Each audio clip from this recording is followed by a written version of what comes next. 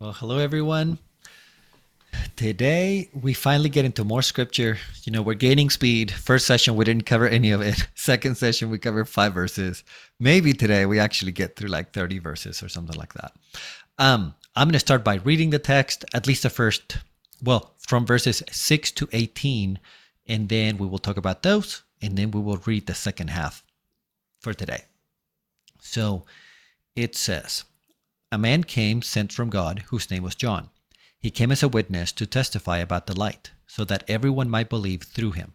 He himself was not the light, but he came to testify about the light. The true light, who gives light to everyone, was coming into the world. He was in the world, and the world was created by him, but the world did not recognize him. He came to what was his own, but his own people did not receive him. But to all who have received him, those who believe in his name, he has given the right to become God's children. Children not born by human parents or by human desire or a husband's decision, but by God. Now the Word became flesh and took up residence among us. We saw his glory, the glory of the one and only, full of grace and truth, who came from the Father. John testified about him and shouted out, "This one was the one about whom I said, 'He who comes after me is greater than I am,' because he existed before me. For we have all received from his fullness one gracious gift after another. For the law was given through Moses, but grace and truth came about through Jesus Christ. No one has ever seen God. The only one, himself God, who is in closest fellowship with the Father, has made God known." Okay, so on the blog post, I posted like a verse by verse analysis of this, and that's what I'm going to go through. Just a quick disclaimer. I don't know if I will always be able to post a blog post like this one. They take a long time to do. So as long as I can, I will do it. Okay. The very first verse. A man came sent from God whose name was John. And I guess I'll read 7 as well. He came as a witness to testify about the light so that everyone might believe through him. He himself was not the light, but he came to testify about the light. Okay. First point of clarification, and I think many people will know this, but the John that we're talking about here is not the same John who wrote the gospel. Okay, different John, different character. Sometimes people get confused, which is fair, that's fine. But the John here is John the Baptist. Okay, the John who wrote the gospel is John the Apostle. There were common names back then. There's like a zillion people called Peter back then, or what we translate as Peter. But forgive me, Simon, not Peter, but Simon actually was the most common name at that time. This is just an aside, but the Apostle Peter, he was Simon Peter, and Jesus said, "Oh, we'll call you Peter." Well, yeah, because there were a bunch of Simons. Okay, for the same reason, there's a lot of Johns at the time, two different guys. Okay, John the Baptist, he is introduced here, and he appears in the other Gospels as well.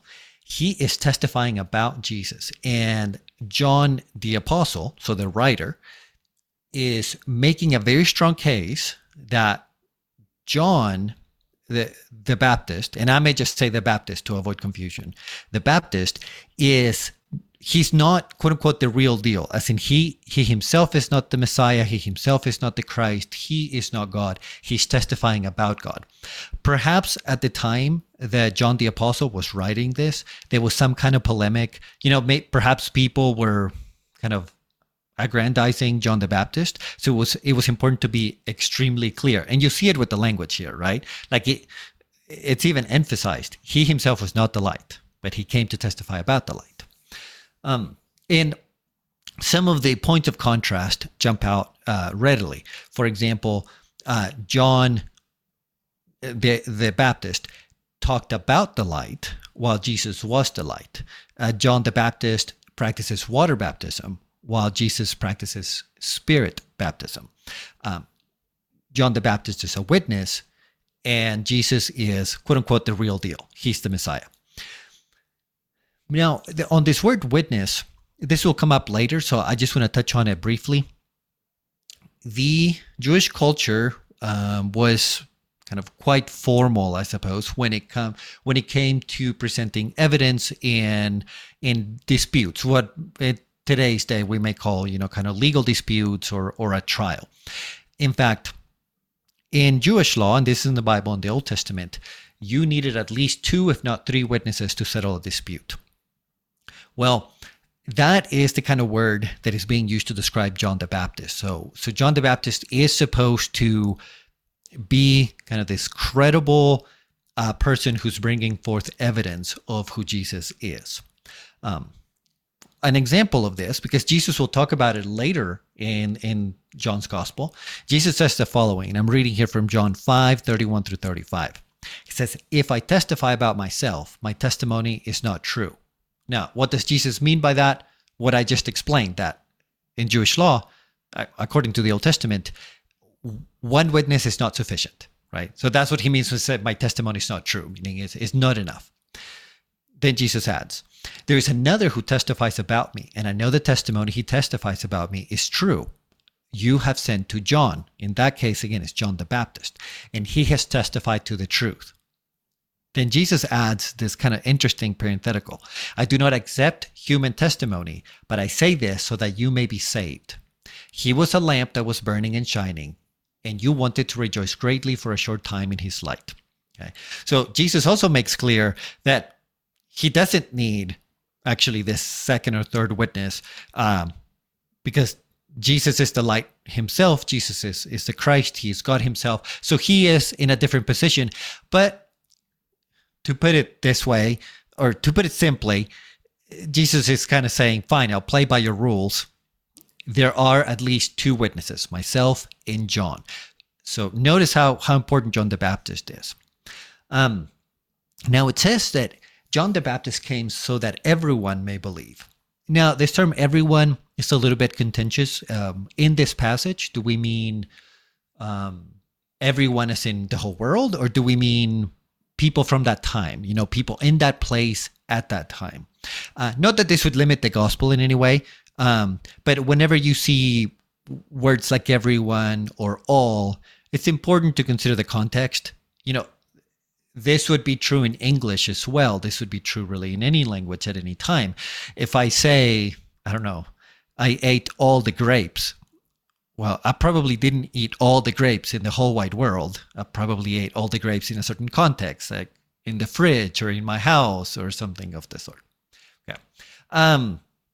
Now, whether in this particular passage, everyone means just kind of the contemporaries of the time, or literally means everyone in the world, it will become extremely evident that the gospel is going out to everyone. This is an offer of salvation to everyone, to the whole world.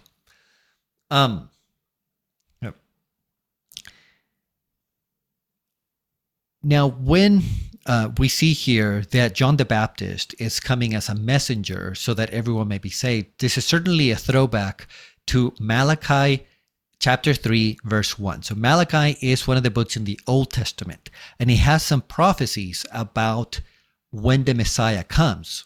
And when I say Messiah, by the way, or I say Christ, they mean the same thing. Messiah is the Aramaic word that then was transliterated into Greek. So, transliteration is when you just straight up kind of borrow a word from another language. You don't even change it up or translate it into one of your own words. You just borrow it. Think of like when in English, we refer to a Mexican hat as a sombrero, right? That's a transliteration. We just took the word from the Spanish language.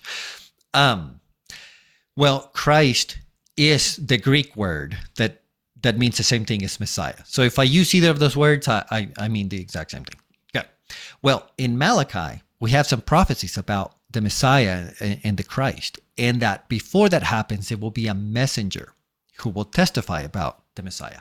And I have the quotation there in the blog. It says, "I am about to send my messenger who will clear the way before me. Indeed, the Lord you are seeking will suddenly come to his temple, and the messenger of the covenant whom you long for is certainly coming, says the Lord of heaven's armies." Okay. Now, this idea that there would be a messenger to prepare the way for the Messiah was deeply ingrained in the Jewish culture and psyche. This will come up later in conversation, so I'm going to leave that thought just kind of hanging there, but I'll revisit that. Another thought that might come to mind is this idea that the light is coming, right? The logos, we talked about that last time, is coming to the world. God himself is coming to the world. But there is now kind of this witness to the light, this witness to God. And I think this sets up a sort of tension, I guess, if we want to put it like that, about how God interacts with the world, right? I find that people who are non-believers particularly are generally kind of dissatisfied with how God interacts with the world, in the sense that either God does things too supernaturally or not supernaturally enough, right? Like you may hear somebody say, "What doesn't God just like write his name in the stars or something like that?" But then you have miracles in the Bible and it's like, you can't trust anything supernatural. So it's like, well, do you want that or do you not want that? Well, I say this to point out that God, to put this colloquially, takes this world very seriously, right? God is working kind of within our rules. God sends a witness who is a person who tells us about the Christ in a sense, ordinary means. And that idea really continues on, because then the witnesses to the Christ become the apostles. But then once Christ leaves us, right, he goes up to heaven, then the witnesses of Christ are the church, those who believe in Christ. So there's always actually this dynamic of God works within our world, generally using ordinary methods. Of course, there are miracles, I'm not denying those, but really most of the time, he works through people, he works through testimony, he works in the ordinary ways. Then the next verse says, "The true light who gives light to everyone was coming into the world." This idea of light and enlightening and truth, which are quite related to one another. It's really interesting because Greek philosophers, whenever they would think of enlightenment, of giving of truth, the Greeks would have probably emphasized the idea of knowledge, right? Like if all truth was given to me, then I would be given all knowledge. Like now I would know, I mean, I don't know. I can only come up with silly examples at this point, but I would know how to build a spaceship or something, or I would know all the scientific facts, because all knowledge has been given to me. But in the Jewish tradition, when they spoke about truth and enlightenment, the emphasis was more on moral truth, right? And I think this makes a lot of sense. Like when Christ came, he didn't come to teach us science or history, right? He's not writing textbook after textbook, but what is Christ doing? Christ is revealing the character of God, and he's living a perfect life, showing us how we ought to live and effectively describing God to us, right? Which I think is a much deeper, and at least for me, much more interesting idea of enlightenment and truth. I rather know that which is good than that, in a sense, just which is, just knowledge about the world and such. Notice again that John the Baptist in John 5:35, which we read a minute ago, is described as a lamp, while Jesus is being described as the light. This is imagery that you will still, in a sense, hear Christians use today, and I think is quite appropriate. Christians will oftentimes say that they want to reflect the goodness of God, right? We are acknowledging that Christ is the light. Christ is a source of goodness. And what we can do is reflect that. Then verse 10, it's weird to go from verse to verse without like any questions. So I'm sure there'll be questions at the end where you guys can disagree with me on this stuff. In verse 10, it says, "He was in the world, and the world was created by him, but the world did not recognize him. He came to what was his own, but his own people did not receive him." These two verses, I read 10 and 11, also are quite fascinating for a couple of reasons. First of all, when it says he was in the world, the Greek uses the present participle. that is the kind of verb tense that implies something that is ongoing, okay? Not something that happened just like one time. Well, scholars and church fathers, so really there seems to be quite a bit of agreement on this, interpreted that phrase to mean that the word, the logos, Jesus, was active in the world up to this point, meaning that it's not like Jesus was completely absent from the story, so to speak. And then at this point, he kind of enters the story for the first time, but that Jesus has been active in history up to this point. And finally, what happens in this point, what's different about it, is that he becomes flesh, right? That he becomes a man. And then we have this idea that although the truth itself, the creator, becomes man, the world did not recognize him. And moreover, his own people did not receive him. Now, that phrase, did not receive him, implies active rejection. And I'm not just coming up with that out of thin air. In the Gospel of John, John uses that same phrasing later on to imply exactly that, deliberate rejection. Okay. And so notice kind of the dichotomy here. The world probably refers to the non-Jewish people, like the Gentiles. And when I say Gentiles, that's literally what I mean. I mean non-Jewish people. So the Gentiles did not recognize Jesus at all.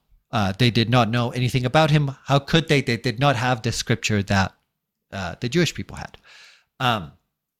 But the Jewish people had their scripture. They had their Old Testament. They had the prophecies. So it's not that they did not know about Jesus, but they rejected him. Now, there was a common story, so to speak, at the time, which said that the Torah, remember the Torah is the first 5 books of the Old Testament, but it can reflect, it can essentially mean the Bible, so to speak, the Word of God. So the Word of God had been offered to all the nations of the world, but only Israel had accepted it.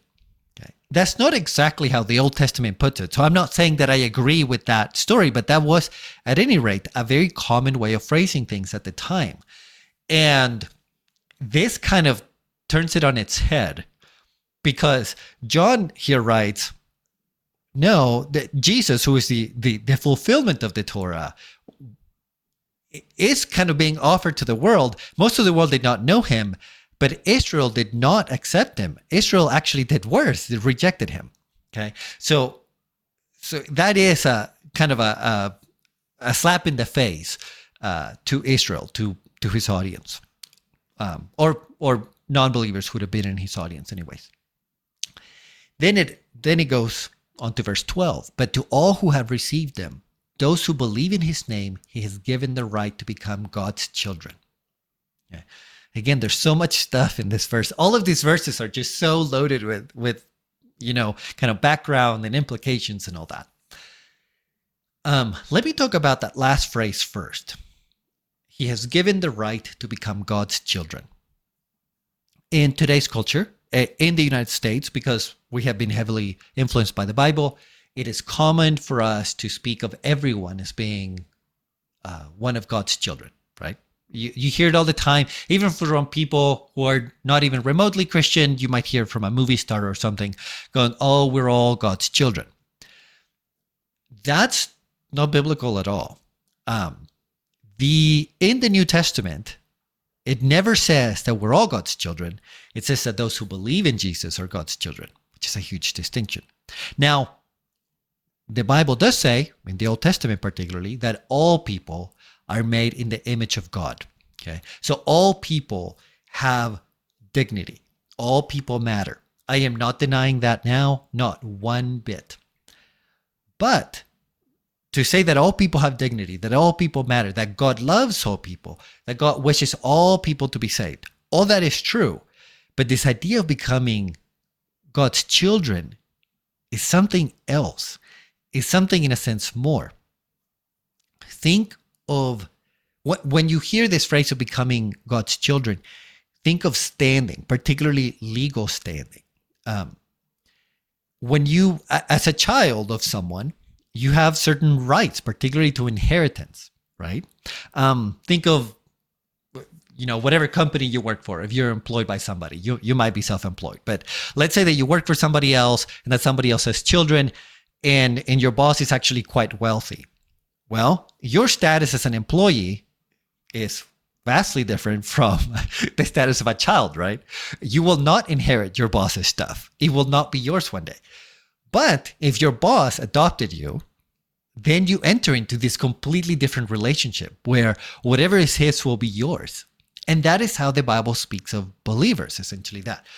We enter into this relationship with God where we will inherit, in a sense, everything, right? Heaven, the new heavens and the earth. So it is quite incredible. In that word, when it says he has given the right, that could just as well be translated authority. Okay, so believers in Christ have the right; they have the authority to be God's children, essentially to demand your legal rights, which is it almost makes you blush, right? To think of it like that, like I can demand heaven because I have believed in the name of Christ. Now, of course, I'm not saying that we should become full of ourselves and perhaps speak in those terms, but what I am suggesting is that the promises of God are that serious. And then how do you become one of God's children? Well, those who believe in his name.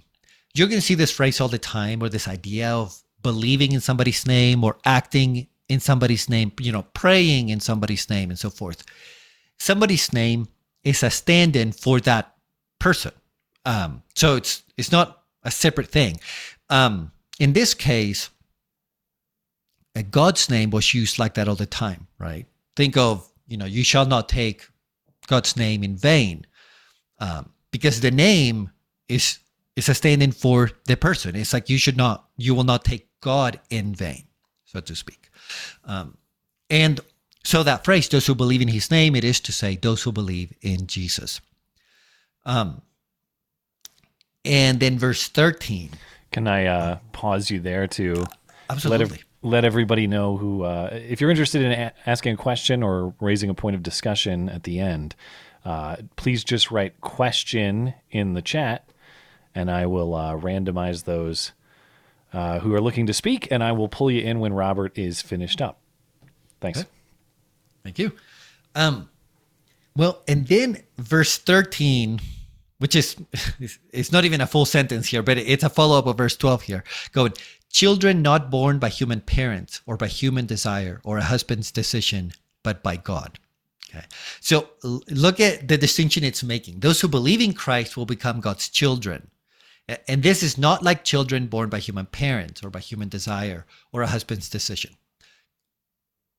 That last phrase, by the way, by a husband's decision, I'm going to ignore it only for the sake of time. But it's just kind of a cultural phrase that it could refer to a couple of different things. At the time, apparently the thought was that children were made from the husband's seed and the woman's blood. Or at least that's how it was spoken of normally. And so kind of it's the husband who chooses whether a child will be made or not. But again, I'll leave it at that because it's not as theologically relevant, really.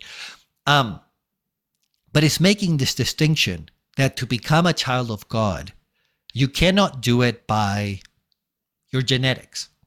You got to do it by the Spirit. You got to do it by believing in Jesus. Now, for us today, this doesn't carry any weight, right? It hardly kind of hits us in the face. But to a Jewish person from the time, this is nothing short of scandalous, right?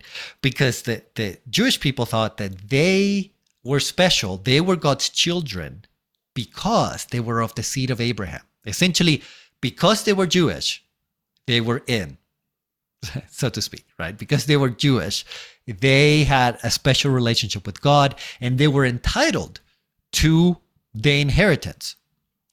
Whatever we want to mean by that. But here John is writing, no. That's not going to do it. You actually have to be born of the Spirit. And we're going to get this story later on in John 3, chapter 3, that talks about Nicodemus. And I'll summarize it again for the sake of time, but Nicodemus was a devout Jewish man.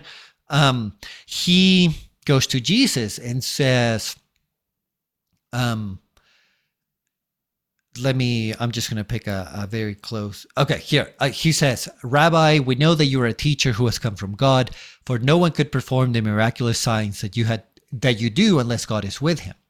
Jesus replied, I tell you the solemn truth, unless a person is born from above, he cannot see the kingdom of God. Nicodemus said to him, how can a man be born when he is old? He cannot enter his mother's womb and be born a second time, can he? Jesus answered, I tell you the solemn truth, unless a person is born of water and spirit, he cannot enter the kingdom of God. What is born of the flesh is flesh, and what is born of the spirit is spirit. And we will talk more about the story at that time, but notice this dichotomy is already being set up, that belonging to a certain family on earth doesn't do it. You must be born of the Spirit by belief in Christ. This is a recurring theme, which is why I'm emphasizing it so much at this point. Then verse 14. Now the Word became flesh and took up residence among us. We saw his glory, the glory of the one and only, full of grace and truth, who came from the Father. Okay. Particularly when we hit verse 14. How am I doing on time? Okay, I have a few more minutes. Particularly when we hit verse 14, there are strong parallels between what John is saying and chapters 33 and 34 in Exodus. I posted kind of a summary of those chapters in the blog, but I'll go ahead and summarize them here. In verse 33, Moses is receiving the Torah. He is receiving the law at Mount Sinai. And there is this particular scene where Moses says, Lord, if you favor me, to put it kind of in a silly way, if you like me, let me see your glory. Okay. Which is to say, I want to see you. And God responds, no one can see my face and live. Okay. So it's like God is saying no one can come in full contact with me and live. And there's other verses that might explain that, with this idea that essentially no one who is sinful can abide in the presence of God. But in these first few verses of John, that tension is resolved because Christ is God. Christ is the full reflection of God. Whoever has seen Christ has seen the Father. And yet people are not dropping dead, right? So and here we can get real theological as to why that is happening exactly. But we don't really have to speculate that much, because there's a particular verse that I wanted to read from Philippians. That Philippians, by the way, is one of the later letters in the New Testament, where it talks about how Christ had to humble himself to become man. So it says, who, though he existed in the form of God, did not regard equality with God as something to be grasped, but emptied himself by taking on the form of a slave, by looking like other men, and by sharing in human nature. He humbled himself by becoming obedient to the point of death, even death on a cross. So I just want to emphasize already the sacrifice of Christ. We always think of Christ's sacrifice as being the cross, and certainly that is the ultimate sacrifice. I don't want to take away from that one bit, but there is already a sacrifice in becoming man, in God taking on flesh. There is an emptying, there is a humbling, and I don't think it would be inappropriate to say perhaps there is even a level of humiliation in doing so. But Christ does so that men can see God, right? That unlike in the Old Testament where God says, no, you can see part of me, but not all of me. Now Christ can say, he who has seen me has seen the Father. So the parallels between the two stories are quite beautiful. And it is beautiful how the story connects from the Old Testament to the New Testament. Now, when it says, let me go back to that verse right quick. When it says the glory of the one and only, okay, depending on the translation that you're reading, it's going to say the one and only or the only begotten, right? I think most translations say only begotten, but there's honestly quite a few that say one and only, at any rate. The word that you're seeing there, and I don't know that I can pronounce this correctly, but it's monogenes. And that word does mean only son or only begotten, but it was also used fairly commonly to refer to things that were unique. Okay. In fact, probably the most significant example of that is that very word was used in relation to divine wisdom, right? And remember how logos is highly connected to wisdom, to the word Sophia. So this idea of one and only or only begotten, sure, it denotes to some extent this idea of being begotten, but it's really emphasizing that Christ is unique. There's no one like him. There's nothing like him. Another point there, a very quick point, is that in Jewish culture, if a son is the one who would carry the legacy of the family in quite practical ways, meaning, for example, that the land that belonged to that family would eventually go to that son. And let's say that the father of the family died first.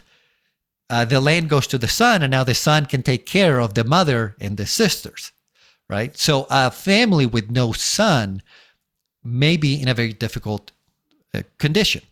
And if a family only had one son, because at least if you have multiple sons and one passes away, the other ones can step up. And I mean that legally, not just from a standpoint of behavior. So the expression of talking of an only son sometimes was applied to things that were not an only son, but it meant, look, I care for you, or I care for this thing like if it was my only son, meaning I care for this thing greatly. In fact, kind of as much as I can care about anything. Think of like the English expression, they're the coolest thing since sliced bread. Well, sliced bread is a stand-in for something really cool. The idea of an only son would be like that. I'll finish a couple more verses and then I'll turn it over to questions. Then verse 15, John, now again, this is John the Baptist, not John the Apostle, testified about him and shouted out, "This one was the one about whom I said, he who comes after me is greater than I am, because he existed before me." So in Jewish culture, there was a great respect for people who are older, right? Essentially, somebody who was older, think of it like the military, I think is the closest we can get to. Somebody who has more seniority than you do is above you. They're your superior. Well, the same happened in Jewish culture. Somebody who was older than you was greater than you. They were above you. And so here, John the Baptist is making the point, Christ came before me, right? Because he always was. He's eternal. Because John the Baptist started his ministry before Christ did, and presumably John the Baptist was older. No, not presumably. I know that for a fact. John the Baptist was older. And so it's important to make the point that John the Baptist was older only from a human perspective, but Christ was truly older because Christ is eternal. Verse 16, "For we have all received from his fullness one gracious gift after another. For the law was given through Moses, but grace and truth came about through Jesus Christ." And I'll go ahead and read 18. "No one has ever seen God. The only one, himself God, who is in closest fellowship with the Father, has made God known." Okay. So, verse 16, we have received, one gracious gift after another. For the law was given through Moses, but grace and truth come through Christ. Okay. Grace and truth, those are huge, huge concepts. When we're talking about grace, I think the main idea that should come to our minds, perhaps not the only, but the main idea is this idea of covenantal love. Okay, so the kind of love that establishes a certain relationship that the one giving you love will not break. Okay, he will honor that. And there is this relationship of superior and inferior where the inferior cannot demand this love. So you have kind of this more powerful party, the superior party, going, look, I love you and I am making this pact with you, this covenant with you, this contract with you, if you want to say, and I will keep it. Not because I have to. You cannot force me to keep it, but I will do it because that's who I am. Okay. So it's a beautiful concept. This idea of grace comes up a lot in the Roman world, in the Greek world, where you would have a patron, and then you have somebody who would be, favored, sponsored by that patron. Now, this relationship actually also demanded something from the person being sponsored, right? That person was to be loyal to the patron. Okay? And truth. And the idea of truth is, like I discussed earlier, is this idea that we're not talking knowledge in the sense of just facts about the world, but truth as in moral truth and faithfulness, right? To say that God is true is that he's true to his word. God is true to his character. God will never lie or go back on his promises. And we can see that fully in Christ. And of course, why do we see that fully in Christ? We're going to see that throughout the rest of the book because of Christ, of who he is and what he has done. And the last verse there, verse 18, which I already read, that no one has ever seen God except for Christ. And I'm paraphrasing. I already discussed this idea that Christ comes to the world and he fully is able to represent God because he is God himself. So whoever has seen him has seen God. Something that even Moses in the past, who is kind of the greatest figure of the Old Testament, even he had not been able to see that. Well, I meant to get to verses 19 to 39 as well, but there's no way that I can do that. So at this point, I'm going to open it up to questions and comments. Sure. Thanks, Robert.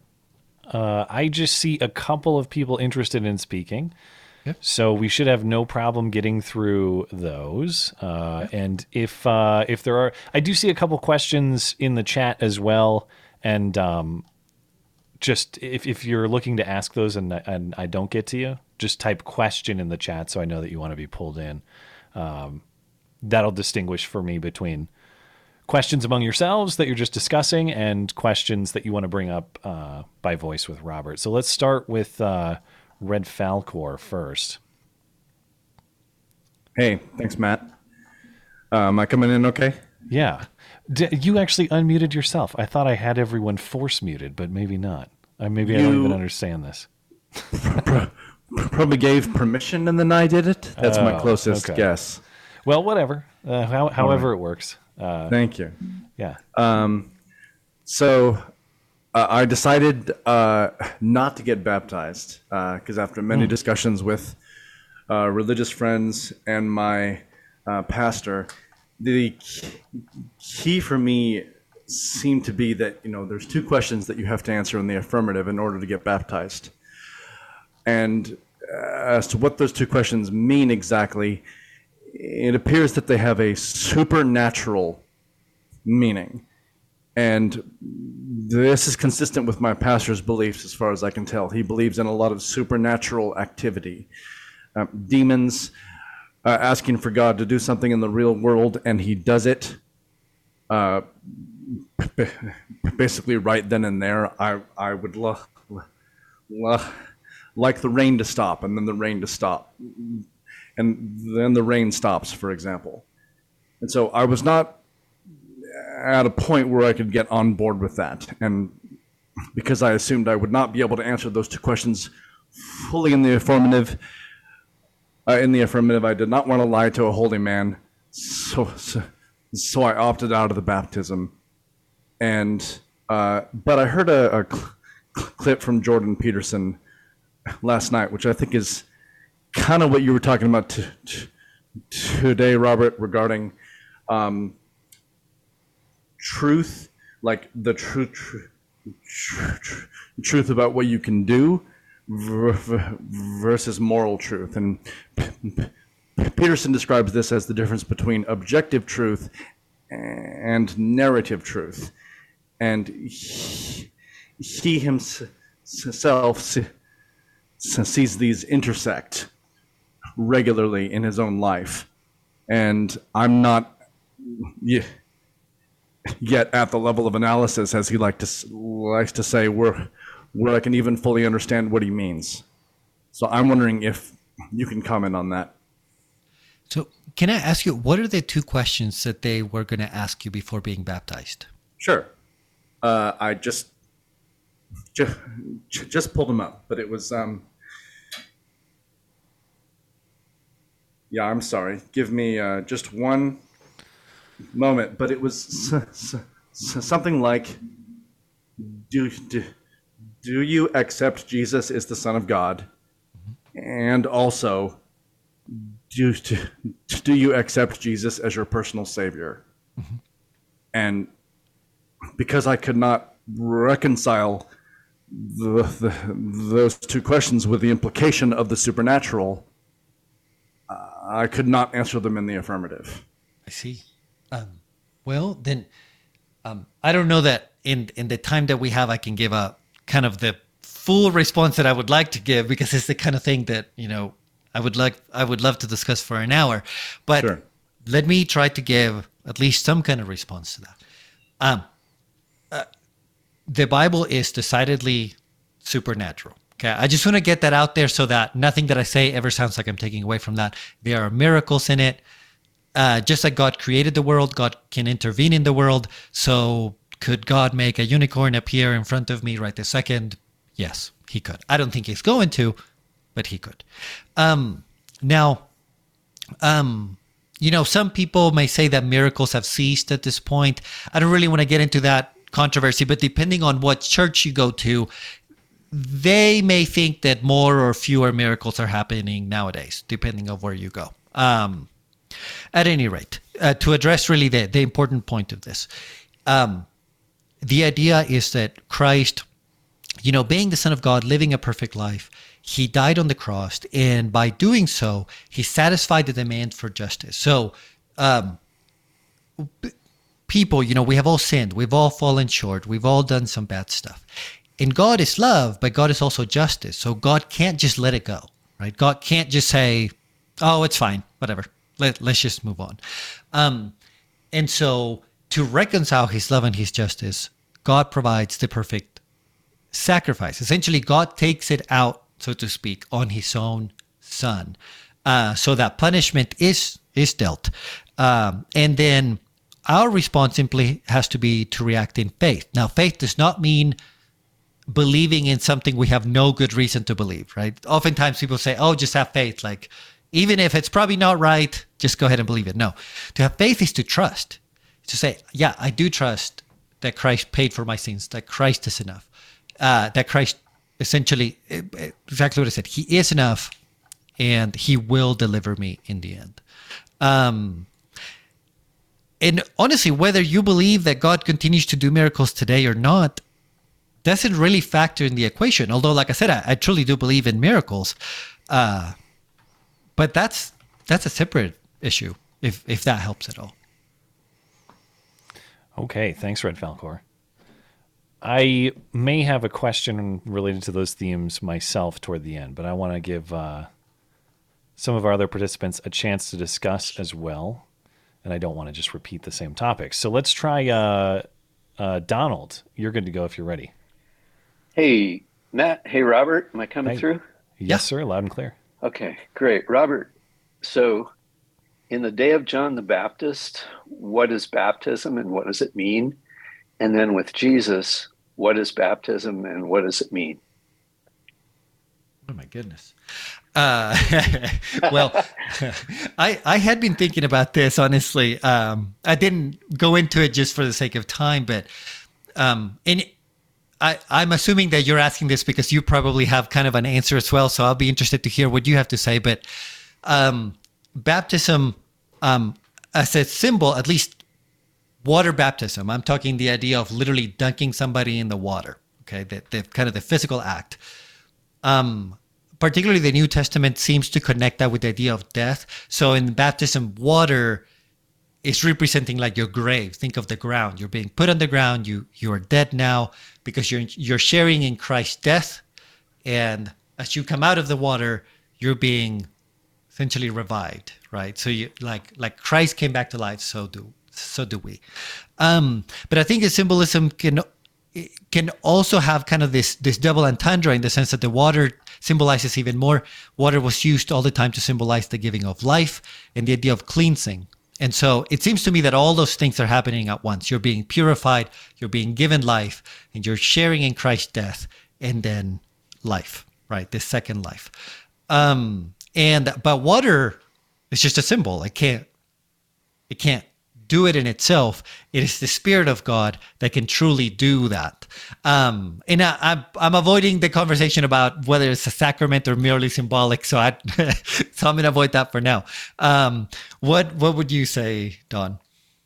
Well, as a lifer, I'll say that I'm familiar with all of it to the point of ignorance. I'll put it that way. So that's really why. That's really what I was looking for. Is what was the perspective of the people that were being baptized by John? And I think you did clarify that they were there. Well, he was calling people to repentance. So they were. Did they think of themselves as dying to past life? How did they think of it, as far as you know? I am unclear how people thought of it when John the Baptist was doing it, right? Because just for everybody to kind of know the timeline, John the Baptist comes first and he's baptizing people in water. Now, the practice of baptism was already around. John the Baptist was not the first one to ever do it. And then this practice gets continued on. And like I said, by the time that, say, Paul is baptizing people, it is certainly representing this idea of death and resurrection. But at John's time, John the Baptist, I suspect that they were thinking more of it as purification and kind of preparing themselves to receive the life that was coming because the Messiah was coming. I don't know that they were truly connecting it to death and resurrection yet, but they certainly do by the end of the story. Okay, thank you. Thanks, Donald. Okay, next up, we do have a few more questions, so I think we'll be able to get through the rest of our question askers or people with commentary if we're able to make a good pace here. So let's try VV.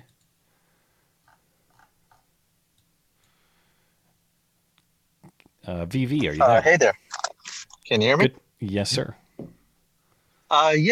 So, Robert, you had mentioned belief in Jesus Christ being, I guess, the avenue for salvation. And I know that folks in the, Protestant Christian faith kind of, there's some sort of divide of salvation by works and salvation by grace. And there's a minor commentary, but I'm also requesting some reflection and thoughts from your end as well, is that I come from a denomination, Seventh-day Adventism. That's what I was kind of born and raised in.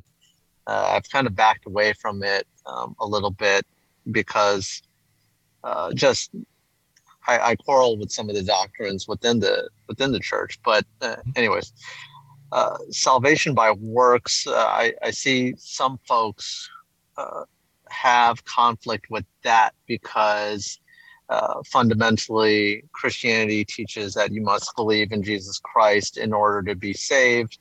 And I think something that's lost in translation is that we act out our faith through our works, and our works is a reflection of our faith in Jesus Christ, and then also vice versa, that we do these things because we have faith in Jesus Christ. And I think a lot of denominations, and specifically Seventh-day Adventism with Baptists and non-denominational folks, tend to miss that when discussing salvation. What are your thoughts about maybe some of the debate or confusion regarding salvation by faith and salvation by works. Yeah. So you are hitting on one of the big topics, right? So I think probably everyone here is somewhat aware, but you get the Reformation in the 1500s, right? And that's when a bunch of Christians split off of the Catholic Church. And one of the main issues, not the only, but one of the main issues was salvation by faith alone, what normally they call sola fide in Latin. And I would say, to be honest, that the divide is not so much in whether salvation by faith or salvation by works, but if you really look into it, I think that you'll find that the distinction is in how that, essentially in how the grace of God is dispensed to people, and that's going to bring in the sacraments. Let me explain what I mean by this. The Catholics, for example, they believe that through faith in Christ, then Christ enables them to do good works, and those good works are part of the sanctification process, and all of this is subsumed within the idea of salvation. But to some extent, and I'm treading on very contentious waters here, but to some extent, you could still say the Catholic believes in salvation by faith, because even the good works and sanctification, it's only due to the power of Christ and by placing one's faith in Christ.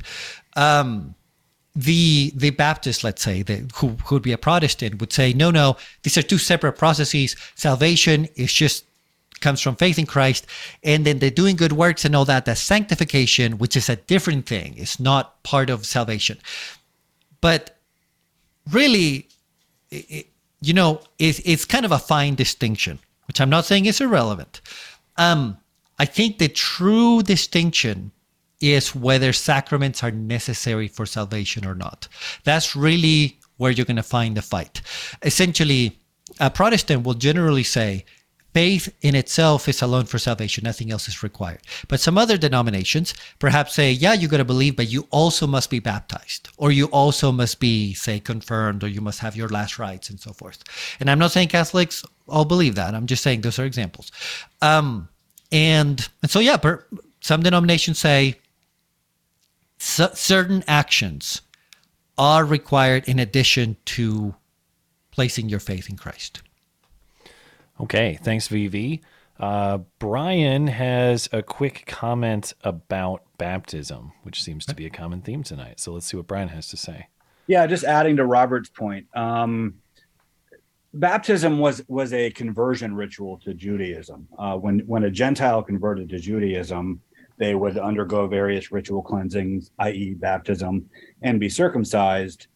For a Jew is circumcised at birth. So they can't be recircumcised as an adult unless there's a whole other thing about uncircumcision, but I'm not going to get into that. But coming to John to be baptized was essentially their way of acknowledging that up to that point, they had not lived as a Jew, or they had lapsed from Judaism. So it was kind of them acknowledging they hadn't been faithful to their heritage.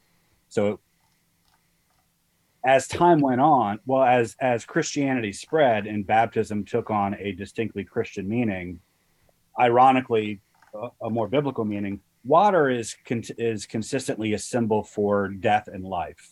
Like the primordial chaos was water. When God flooded the earth, that he basically reset creation.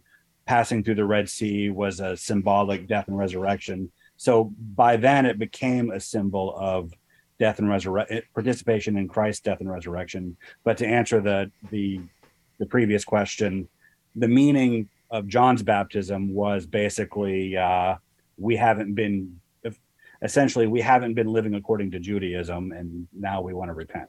But that's all I had. Thank you for adding that. Yeah, thanks, Brian.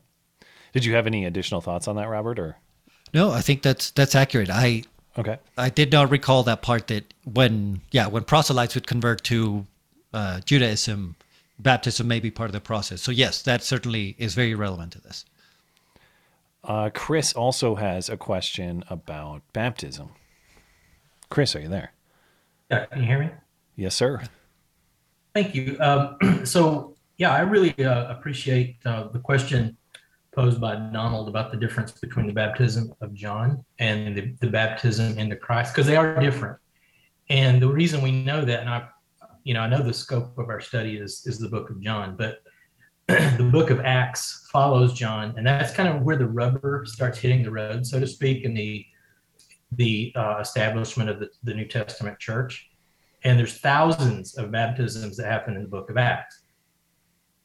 And there's quite a few examples, but just to cite two, there's a discussion at the end of Acts chapter 18, when Apollos basically he taught accurately concerning the things of Jesus, though he knew only the baptism of John.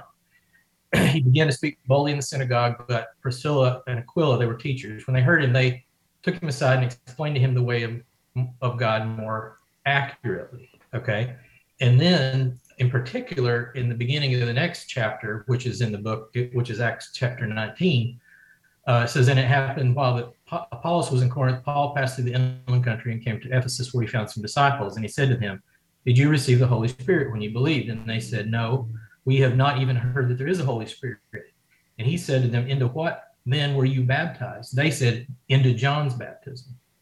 And Paul said, John baptized with the baptism of repentance, telling the people to believe in the one who was to come after him, that is Jesus. On hearing this, they were baptized in the name of the Lord Jesus. So they were baptized again. I just wanted to point that out. Yeah, very, very good observation. Thank you for pointing that out. And that verse makes it quite explicit that, there was the first baptism, the baptism of water, had this idea of repentance, like we were just discussing, of kind of we've messed up, we're recommitting ourselves, to put it colloquially, and and then there's the baptism of Christ. Thank you. Yeah, you're welcome. Thanks, Chris. Okay. We are right up against the top of the hour, so I figure it's probably, we're through all of our people wishing to speak, at least at the moment, so I figure that's probably a good point to end. But did you have any closing thoughts you wanted to offer, Robert? I did not know. Did you have a question you wanted to ask, or is it so late now you want to leave it for next time? Red Falcor was getting into these themes about the supernatural, and there was one thing that you said about God operating in this world, and I think you were just speaking sort of off the cuff rather than with deliberate intent. But you kind of mentioned he works something to the effect of according to our rules. Mm-hmm. And I know what you mean, like the rules of the natural world as we understand it, not as though like we are owners of that. But I guess I'm not trying to like get you on that point. What's interesting to me is effectively, I mean, under this framework, correct me if I'm wrong, but they're all God's rules.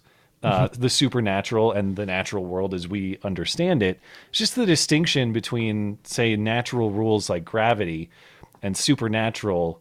I guess to me, like, where does that line exist other than one is very common and one is just something that is like a one-time event or completely unheard of, and just the definitions of terms, because there are things that occur all the time that are very, very rare, but still able to be explained by the quote-unquote natural rules, So, but that's something I figure will come up later, so I didn't want to get caught up on that point. No, but I'm glad you said that. But, perhaps I spoke too colloquially there, because that is exactly what I meant when I said by our rules. I mean, God, in the majority of times, God interacts with us according to the rules of the universe. Like it's normal people speaking, using a normal voice, you know what I mean? Yeah. But then every so often, God may literally speak like from the sky in a miraculous way. Yeah.